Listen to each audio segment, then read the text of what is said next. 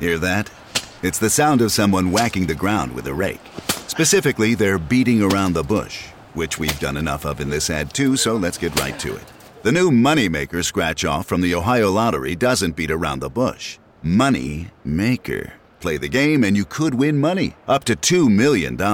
With more than $88 million in prizes, ranging from $50 to $500, Moneymaker cuts right to the cash. Lottery players are subject to Ohio laws and commission regulations. Play responsibly. It feels like we're all being told to go on this diet, take that supplement. Ozempic will give you depression, but you know what'll cure that? Weed. Or you could try to balance your hormones. At Science Versus, we're like, what the is going on? Forget the crap online and listen to Science Versus. Just the facts. Oh, and a bunch of stupid jokes. What is a ghost's favorite fruit? Blueberries. That's Science VS. New season out on Spotify soon. There's a new class of blockbuster drugs. Drugs like Ozempic. They're changing bodies. And all of a sudden, just the weight starts falling off. Fortunes. It just got too expensive. They're just bank breakers. And industries. There was a lot of excitement. There was a lot of skepticism. The impact of these drugs, from business to health, is just beginning. From the Journal, $1 Trillion Shot. Find it in the Journal feed wherever you get your podcasts. Kabul, 1973. The prison where criminals were sent to rot in Afghanistan. 29-year-old Charles Sobhraj could hardly breathe in his cell, the air more heat than oxygen. Every inhale singed his lungs. Sitting in solitary confinement only made it worse. He had to escape. It wasn't the first time Charles found himself needing to escape. He had done it less than a year earlier in India. That time, he'd been able to drug his guard. But to scare the unflappable Afghanese, the theatrics needed to be escalated. In Afghanistan, prisoners, even those in solitary, are responsible for their own food. So Charles employed a runner called a butcher to get things like bread or rice or tea. Today, he instructed his butcher to bring him a syringe and a glass. Once he had what he needed, Charles turned to his cellmate for help. Using the syringe, the cellmate drew enough of Charles's blood to fill the glass to the brim. Charles smiled at his cellmate, toasted him with the glass, then drank the entire thing. Then he called for the guards, moaning and writhing in pain. By the time they reached his cell, Charles was vomiting blood. Prison officials rushed him to the hospital, thinking he had a bleeding ulcer. While he recovered in the hospital, Charles waited for his moment to strike. After a few days, he managed to slip a sedative into his guard's cup of tea. Once the guard passed out, Charles broke out of his shackles and walked out the front door of the hospital. It was one of many audacious escapes for Charles Sobhraj, earning his nickname, the Serpent.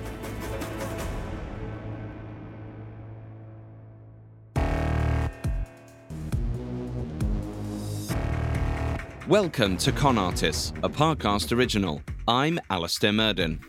Every week, we peel back the layers of history's greatest deceptions and tell the stories of the hustlers, swindlers, and fraudsters that orchestrated them. I'll dive into their psychology, break down their tricks, and explain why anyone might fall for a con. You can find episodes of Con Artists and all other Parcast originals for free on Spotify or wherever you listen to podcasts. To stream Con Artists for free on Spotify, just open the app and type Con Artists in the search bar. At Parcast, we're grateful for you, our listeners. You allow us to do what we love. Let us know how we're doing. Reach out on Facebook and Instagram at Parcast and Twitter at Parcast Network. And if you enjoyed today's episode, the best way to help is to leave a 5-star review wherever you're listening. It really does help us. Today, we begin our dive into the life and crimes of Charles Sobhraj. He became infamous in the 1970s for targeting Western tourists along the so-called Hippie Trail in Southeast Asia. This week, we'll explore how Charles's neglectful upbringing led him to a life of manipulation and small-time scams across the globe. We'll see how whenever he got caught, which was quite often, he managed to escape jail almost instantly. Next week, we'll discuss Charles's most active period in the mid-70s as he graduated from con artist to serial killer. We'll see how he selected his targets and earned a new moniker, the Bikini Killer.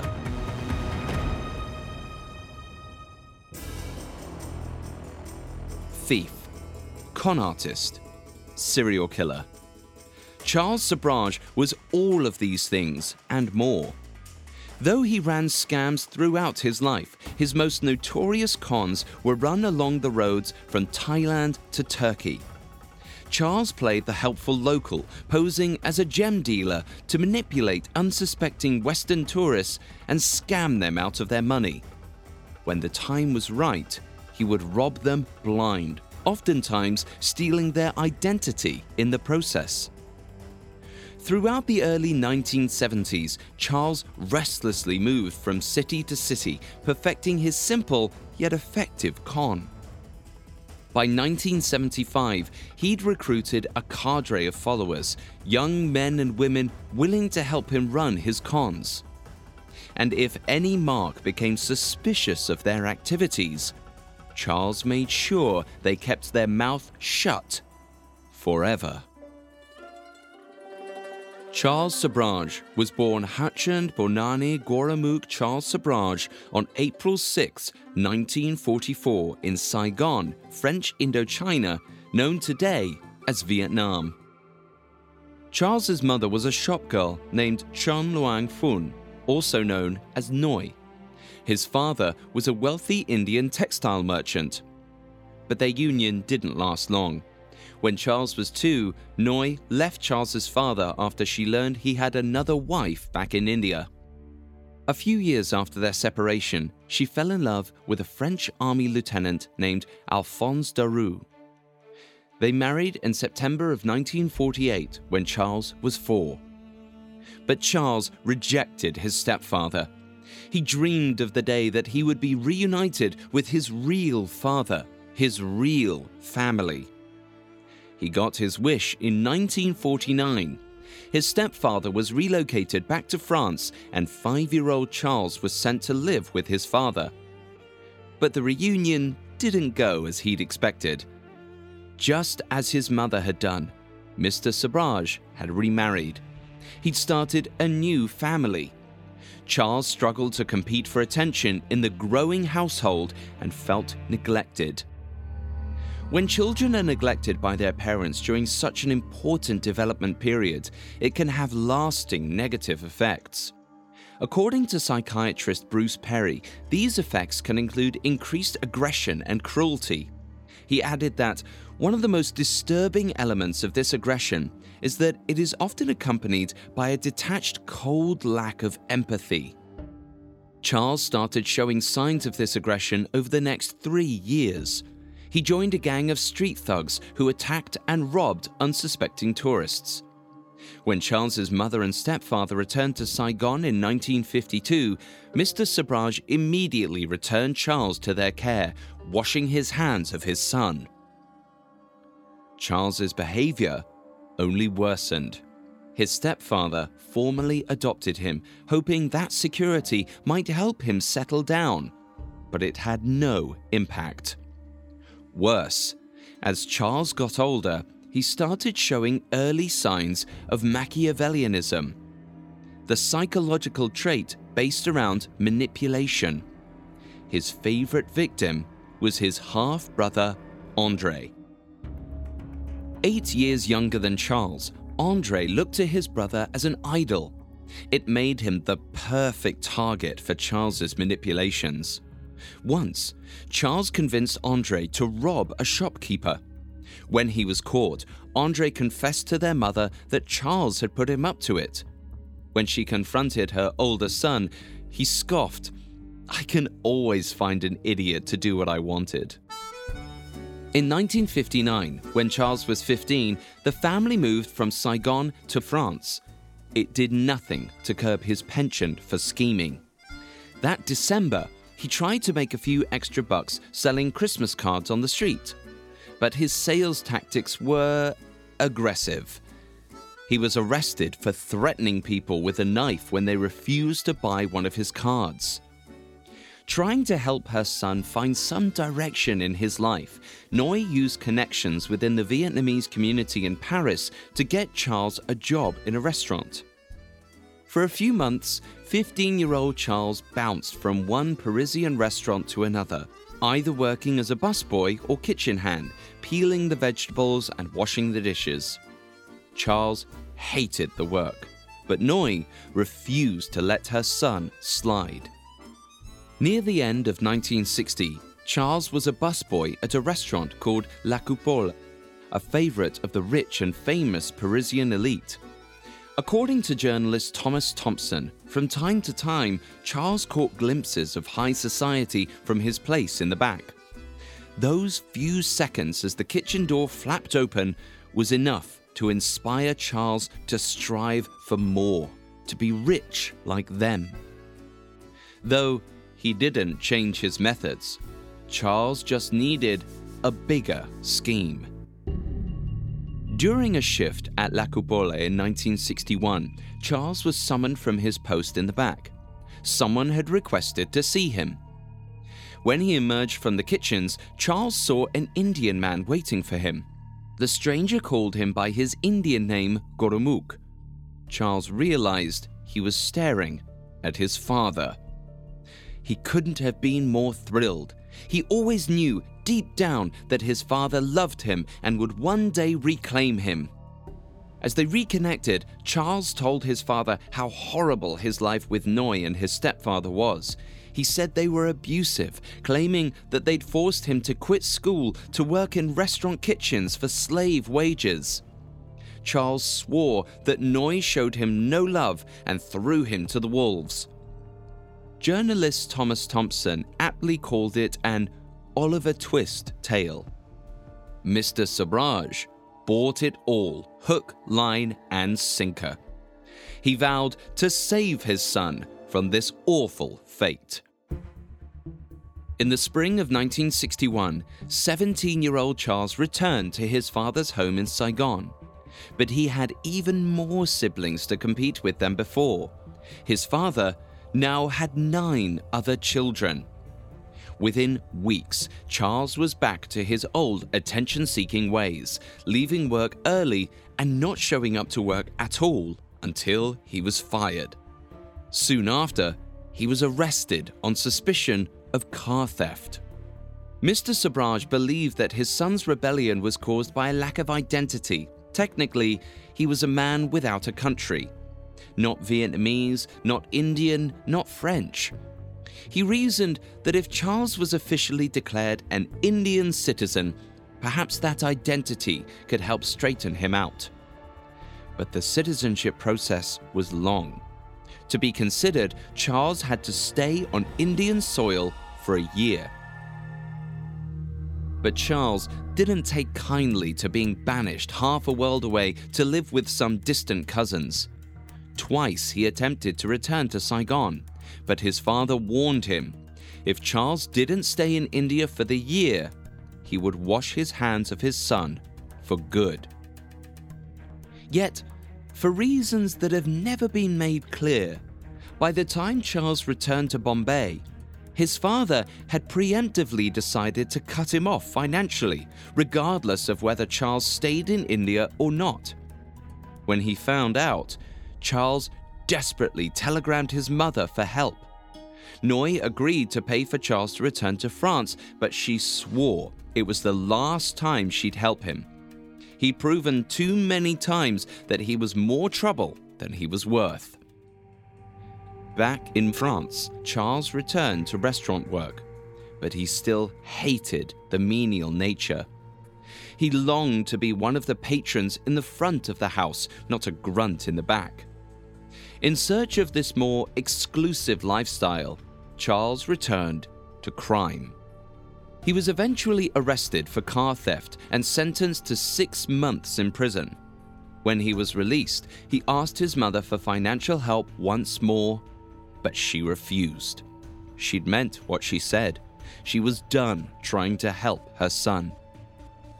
The proclamation was a blow to Charles.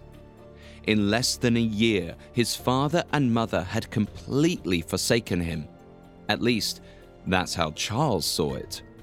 More than ever, he was on his own. He chose to look at this abandonment as an opportunity. If he was truly on his own now, that meant he could do things his own way. He was going to survive by any means necessary. Coming up, Charles Sobhraj commits himself to a life of crime. Now, back to the story. After years of being passed back and forth between his mother and father across France, Vietnam, and India, 20-year-old Charles Sobhraj came to the realization that neither of his parents wanted him. In a way, their abandonment was the sign Charles needed to commit himself to a life of crime. He moved to Paris in 1963 and doubled down on his delinquency. There, he met a fellow Vietnamese criminal we'll call Laurent. While living on the streets of Paris, the two decided it would be safer if they worked together. Laurent became something of a criminal mentor to Charles. He even taught Charles karate as both a means of survival and philosophy. For the next several months, the two pulled off small-time robberies to fund their lives on the streets. Eventually, Laurent introduced Charles to a man who forged identity papers. For the right price, Charles could buy a Swiss passport, or a Dutch student visa, or an American driver's license, whatever he wanted. Charles was taken aback. A man without a country, without a family. He marveled at the prospect of being anyone he chose. All he needed was 3,000 francs, and he could make a whole new life for himself. Over the course of 6 weeks, Charles committed at least 11 robberies to secure the funds. But just as he was in sight of his goal, the law caught up with him. He was pulled over for speeding. The police officer realized the car Charles was driving was stolen. In court, Charles tried to plead innocence. His crimes were simply the product of his circumstances. But he found no sympathy from the French courts. They sentenced him to 3 years in Poissy prison. According to journalist Thomas Thompson, it wasn't until Charles was let out of the courtroom that the reality of 3 years behind bars hit him. The prospect of confinement terrified the young man. But he knew he couldn't show any emotion, couldn't lament or wallow in self-pity. Poissy was one of the more notorious prisons in France, known for housing some of the country's worst criminals. The lanky young Charles could have been subjected to violence at the hands of the other inmates. But, thanks to Laurent's karate lessons, he knew how to defend himself. Prisoners in Poissy were forbidden from decorating their cells or keeping any personal items. Yet Charles was allowed some small favors. It's unclear exactly what lies he used to gain favor with the prison priest, but whatever he said, Charles was able to smooth talk his way into keeping books in his cell. He was given volumes of Voltaire, Molière, and various other tomes on philosophy and theology. With all that free time, he digested everything he could get his hands on, expanding his vocabulary across 4 languages. Charles turned the prison into his first real home. In 1966, he began a friendship with Félix Descaunes, a wealthy Frenchman whose family had made their fortune in forestry. Descone followed in his family's tradition of using their wealth to help the less fortunate. However, unlike his family members, he did more than just write a check. He volunteered directly in the prison, helping inmates with correspondence and legal issues. For some, like Charles, he just acted as a friendly ear.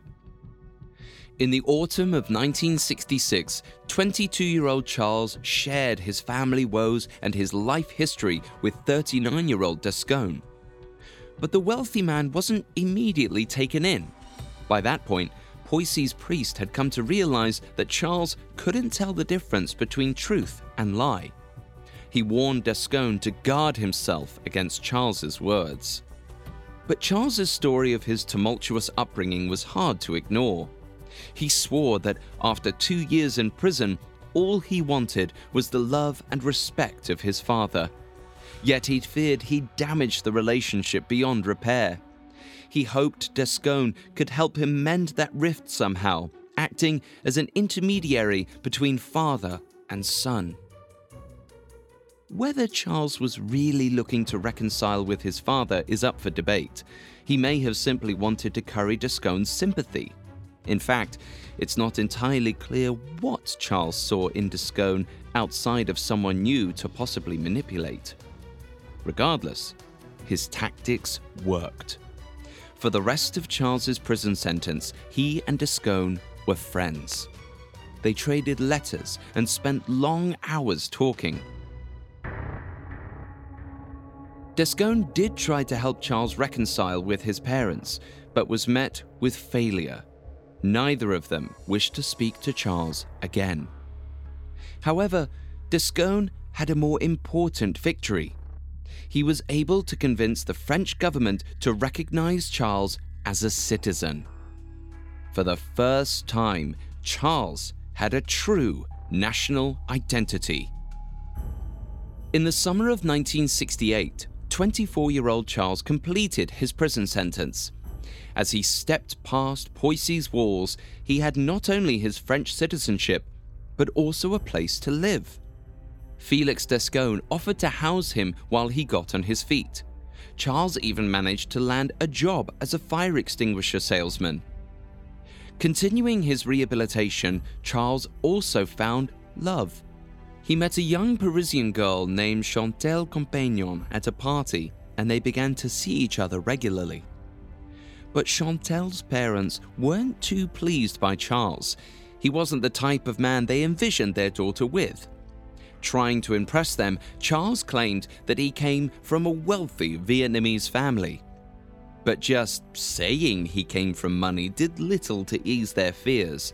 He needed to show that he had enough means to take care of Chantal. Of course, Charles was actually penniless. But he was already in the midst of planning his next con. While living with Descone, Charles was introduced to a whole new class of citizen. He was invited to parties, meeting all of Descone's wealthy friends. As he was escorted through their lavish homes, treated to world-class dinners, all Charles could think about was how to make money off these people. The opportunity had practically fallen into his lap. Charles started drawing maps of the different estates he visited. He noted the best entrances and exits, as well as which rooms in the house contained the most valuables. Then he offered to sell the heist maps to some ex-cons he'd met in Poissey prison for 50% of the take, plus a finder's fee. It was the perfect plan. His friends took all the risk, while he made a handsome profit. But his scheme was derailed before the first robbery ever took place. In August of 1968, Charles took Chantal to a casino in Deauville, about 125 miles west of Paris. But the night of fun quickly soured when Charles lost several thousand francs at the tables. On the drive back home, Charles blamed Chantal for his bad fortune. Machiavellians, like all manipulators, refuse to take responsibility for their actions. Psychiatrist Abigail Brenner writes, A manipulator avoids responsibilities for his own conduct by blaming others for causing it. It's not that manipulative people don't understand what responsibility is. They do.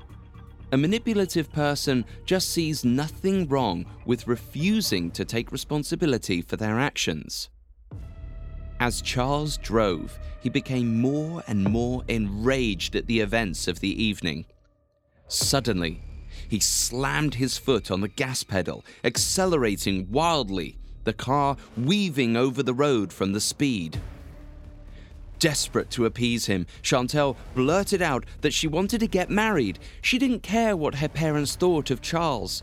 She loved him and wanted to spend her life with him. Charles looked over at his now fiancée and laughed. He took his foot off the gas, allowing the car to slow down. But just as soon as he'd relaxed, Charles was beset by a new problem. In his rearview mirror, flashing police lights, and the car he was driving was stolen. Instead of pulling over, Charles blasted the gas pedal once more, leading the police on a high-speed chase through the dark French countryside.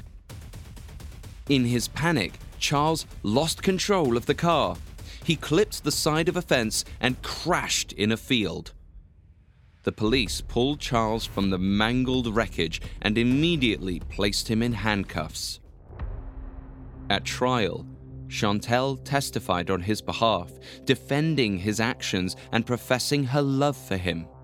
Even Felix Descone, who by now had begun to question his associations with Charles, came to his aid. He paid for a psychiatric evaluation to prove the courts that Charles wasn't well.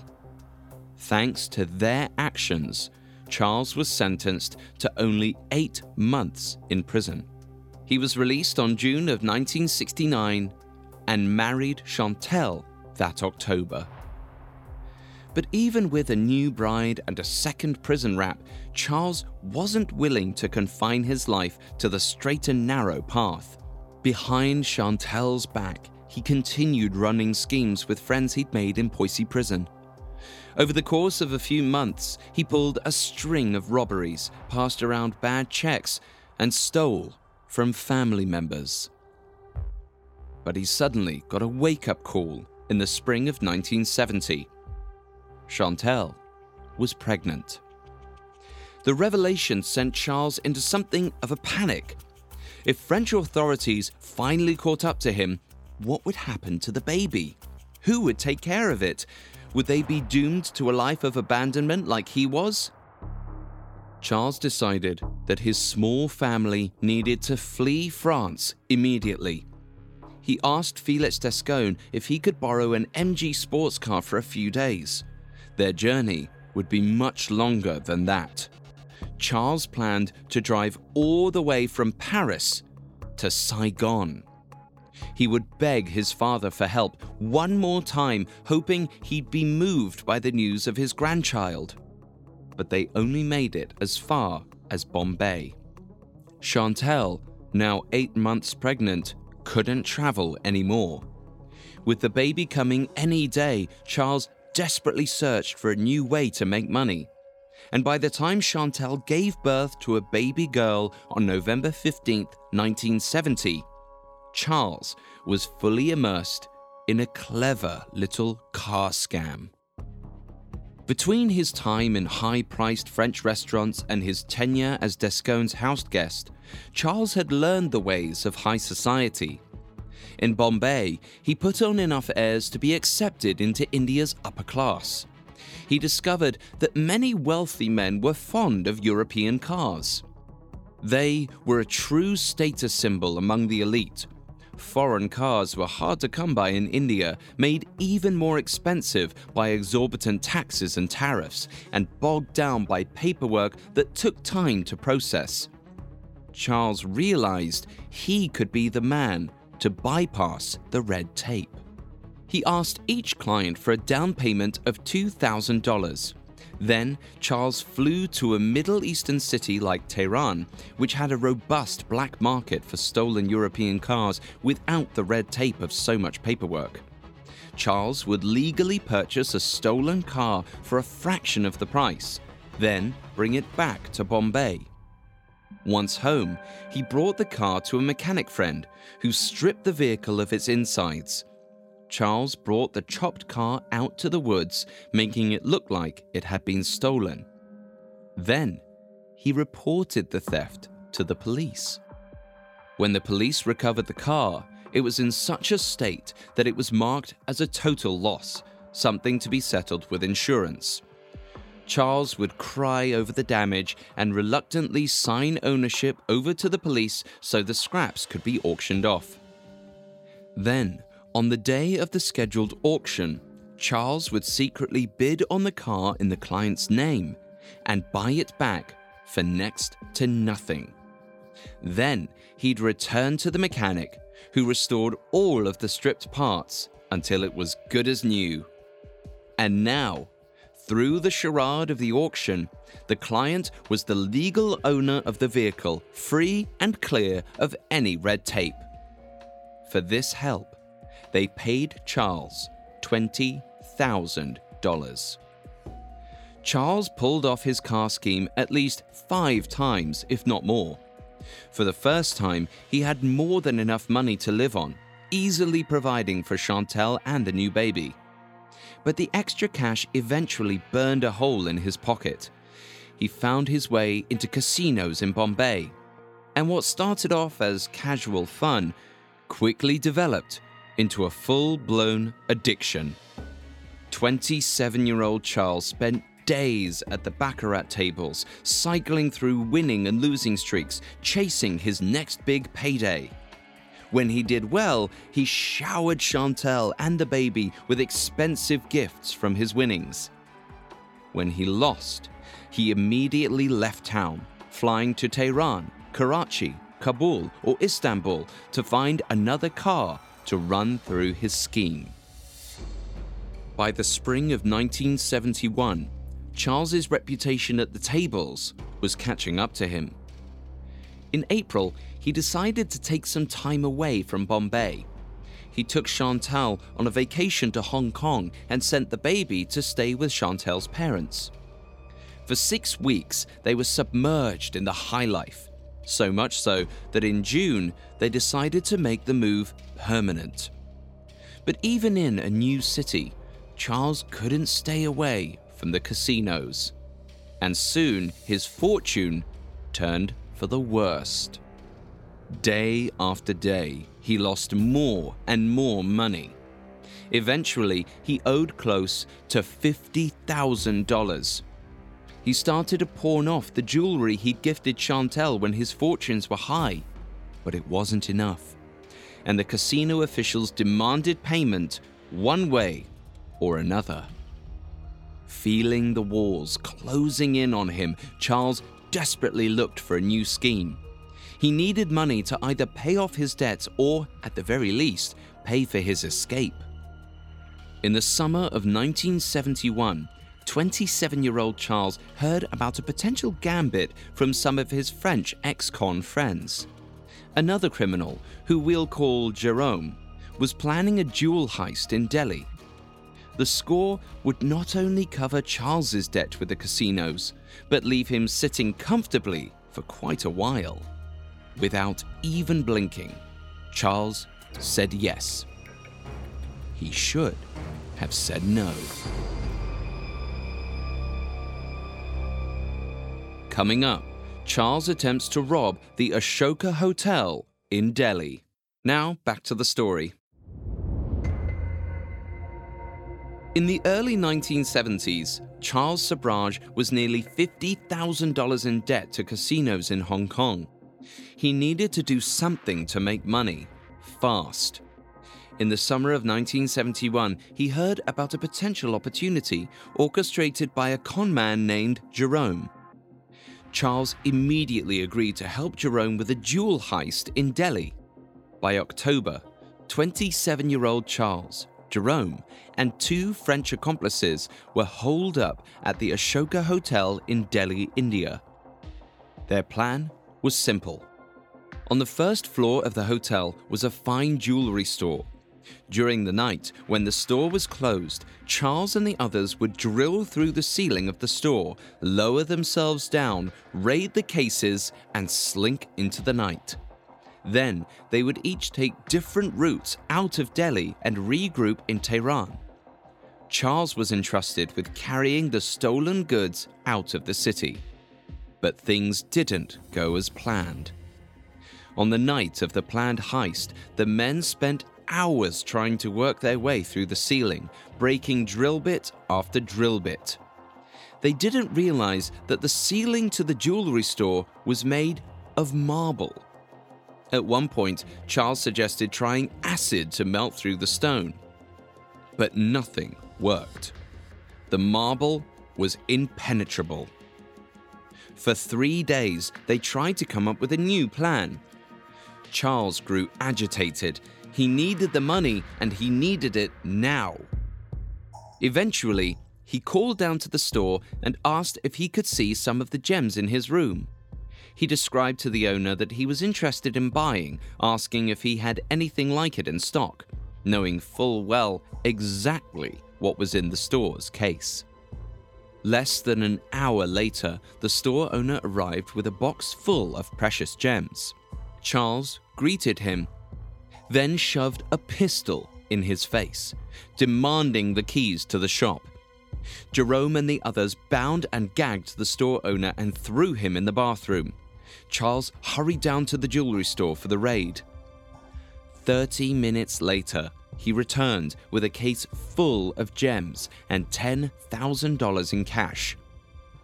Then the men made their escape. Charles tried to act casual as he waited in the customs line at the airport, the cash and jewels in a luggage bag in his hand. But just as he neared the front of the line, Charles saw a rush of police scrambling through the gates.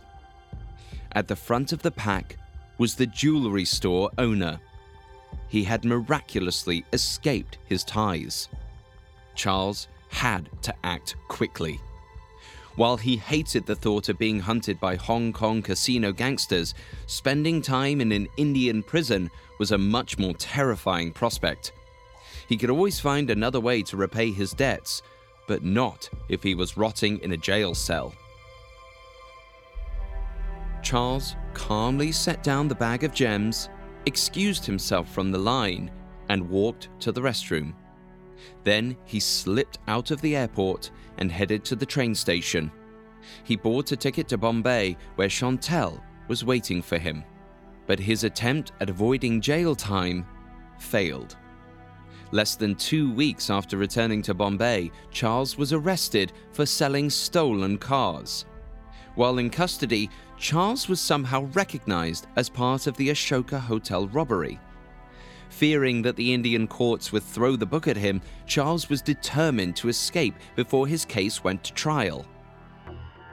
One afternoon, Charles suddenly keeled over, screaming in pain. He hoped the guards would take him to a hospital where it would be easier to break free. But Charles got more than he bargained for. The prison doctors diagnosed him with appendicitis and scheduled him for surgery. After a pointless appendectomy, Charles was chained to his hospital bed, still under close guard. But because he was in a medical facility, Chantal was able to come visit him. Charles recruited her to aid in his escape. The next time she came to the hospital, Chantal brought a vial of chloroform. She slipped it into one of the guard's tea and waited for him to pass out. Once the guard was fully asleep, she stole the keys to the handcuffs and unshackled Charles. Then she took his place in the hospital bed to avoid suspicion as long as possible, giving Charles a head start to freedom. Still, Charles didn't make it very far. At the train station, Charles's weak appearance drew the attention of a police officer. Still recovering from surgery, Charles didn't have the energy to run. he quickly surrendered. Even worse, Chantal was arrested as his accomplice. Her cries of innocence fell on deaf ears. But she was at least able to convince a friend to pay for her bail. Once outside, Chantal contacted Charles's father to beg for his bail money. Miraculously, Mr. Sobhraj agreed. Once Charles was free, he and Chantal immediately fled India. For the rest of 1972, Charles bounced around from city to city. He scammed and robbed in Rome, Copenhagen, Paris, Bulgaria, and even Yugoslavia. In the fall of that year, Charles and Chantal were reunited with their baby, who they hadn't seen in over a year. Seeing their daughter again, seeing how much she'd missed during their life on the run, was a breaking point for Chantal. After years of living in hotel rooms and waiting for Charles in prisons, Chantal had had enough. On Christmas Eve, 1972, she left Charles and took their daughter to France to live with her parents. She eventually filed for divorce and swore to never see Charles Sobhraj again. To Charles, Chantal was just one more person who abandoned him. In a letter to Felix Descone, he brushed off the end of his marriage. Charles claimed that he was the one leaving Chantal. He discovered an affair with another man and sent his wife away. But Descone didn't believe it for 1 second. With Chantal gone, Charles needed a new partner by his side. Likely, he was looking for someone else to help him in his schemes. So, in the summer of 1973, Charles reached out to the first person he'd managed to manipulate, his younger half-brother, Andre. It had been years since anyone in Charles's family had really spoken to Charles. He sent sporadic postcards here and there, but no one knew what he had been up to for the last 4 years, let alone that he'd escaped from prison. But in this time of silence, Andre still idolized his older brother. So when Charles suddenly called Andre and asked if he would come to Istanbul with him, he didn't hesitate to say yes. Andre had no idea how deeply vested his brother was in criminal activity. He found it strange when Charles asked if he knew karate or how many languages he spoke. Charles, by now, had mastered English, French, Vietnamese, German, Spanish, Italian, and a serviceable amount of Greek and Hindi. He could run a con in practically any language. Charles started grooming Andre to be his new partner in crime. While Chantal had been taken in by Charles's charms and affection, Andre was captivated by his older brother's seemingly endless wisdom. Charles spouted tenets of philosophy, theology, and psychology. Nietzsche, Jung, Voltaire. He explained how all of this studying had taught him how to read people. In fact, Charles had spent a great deal of time reading Andre himself, trying to determine whether he was trustworthy or not. He confessed that, for the longest time, he blamed their parents for his misfortune. But he now realized he could turn that pain into strength. He had the power to change his status in life. He didn't have to toil in squalor. And neither did Andre. As long as he did exactly what Charles told him to do. Dr. Dale Hartley, a professor of social psychology at the University of West Virginia, identified several tactics that Machiavellians use for manipulation. These include charm, friendliness, self-disclosure, guilt, and, if necessary, pressure. Charles's self-disclosure worked. Andre was intoxicated by his intelligent brother. When Charles finally asked if he would swear loyalty to him, Andre, of course, said yes. It was only then that Charles finally revealed that he was a thief. Charles quickly taught Andre the ins and outs of life as a con man. One of their greatest assets was their exotic looks. Both men could easily pass as locals throughout the Middle East and Asia. By taking on this role, they could prey on unsuspecting tourists, offering to help them navigate the foreign city they were in. Then, at the right moment, the brothers robbed their charges blind. Throughout 1973, Charles and Andre roamed around Greece and Turkey, pretending to be helpful locals and robbing tourists. While in Athens, Charles set his sights on a particularly wealthy-looking Egyptian. If the score was big enough, the brothers could live off this con for weeks. They followed him back to his hotel. Then Andre lured him to the downstairs bar. Within a few hours, the man was incapacitated, either from too much alcohol or from drugs. While he slept at the bar, Charles and Andre ransacked the Egyptian's hotel room. Unfortunately, the score proved less fruitful than Charles had thought. Though they got the Egyptian's passport, all they found were a few thousand francs and some souvenirs. A few weeks later, Charles and Andre decided to try their luck in Beirut. But as Charles and Andre rode a bus out of Athens, they were miraculously spotted by the Egyptian man. He called the police, the bus was surrounded, and Charles and Andre found themselves locked behind bars. In the years that Charles had made his living as a thief, he'd studied various countries' penal codes. While Charles languished in the Athens jail, he heard that he'd also been connected to a string of robberies in Istanbul. And he knew that ending up in a Turkish prison was far worse than staying in a Greek one. According to Greek law, any prisoner could be kept in jail for a year and a day before going to trial. However, if the trial hadn't commenced by then, the prisoner was released. To buy themselves more time, the brothers denied their involvement in the robberies. With only the word of the Egyptian man against them, the police were forced to conduct a more thorough investigation. In the meantime, Charles devised a plan to get them out of lockup. He realized that the prison guards had no idea that they were brothers. They thought they were just a couple of Southeast Asian-looking men in Greece. Charles convinced Andre that they should switch identities. Andre didn't have a major criminal record like Charles, so he would probably receive nothing more than a slap on the wrist for robbing the Egyptian. Posing as Andre, Charles would walk out of prison first. Then, when the coast was clear, Andre would reveal to the warden that they had released the wrong man. He was the real Andre. Andre was reluctant. A few months earlier, he was living a good life in France. Now, he was in a Greek prison. What if the plan failed? What if they received a harsher punishment than expected?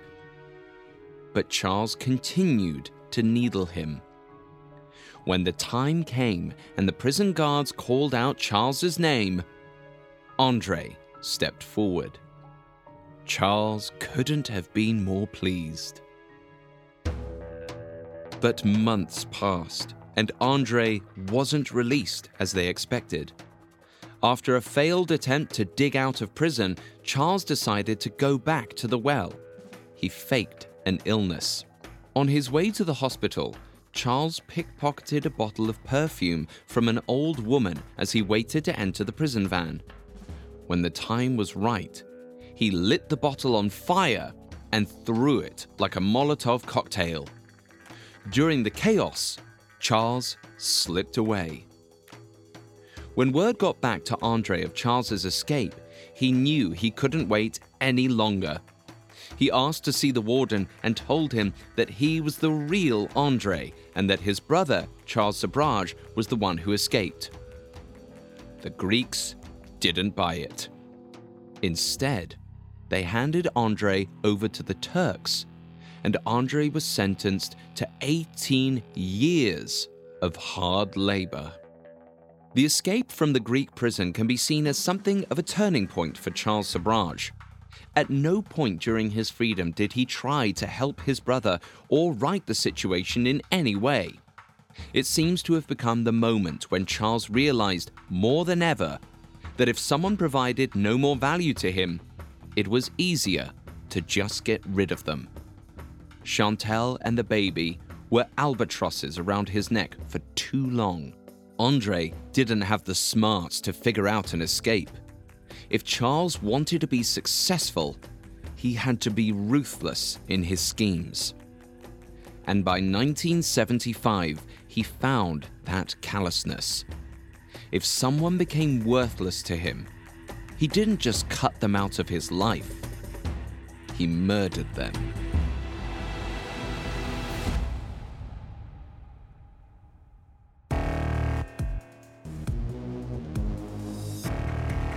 Thanks for listening to Con Artists. Next week, we'll continue our story of Charles Sobhraj as he recruits an entire gang of con artists, terrorizing Western travelers along the Hippie Trail, leaving a trail of bodies in his wake. You can find all episodes of Con Artists and all other Parcast originals for free on Spotify. Not only does Spotify already have all of your favorite music, but now Spotify is making it easy for you to enjoy all of your favorite Parcast originals like Con Artists for free from your phone, desktop, or smart speaker. To stream Con Artists on Spotify, just open the app and type Con Artists in the search bar. And don't forget to follow us on Facebook and Instagram at Parcast and Twitter at Parcast Network. I'll see you next time. Con Artists was created by Max Cutler and is a Parcast Studios original. It is executive produced by Max Cutler, sound designed by Anthony Valsic, with production assistance by Ron Shapiro, Carly Madden, and Travis Clark.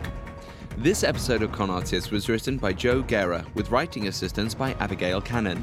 I'm Alastair Murden.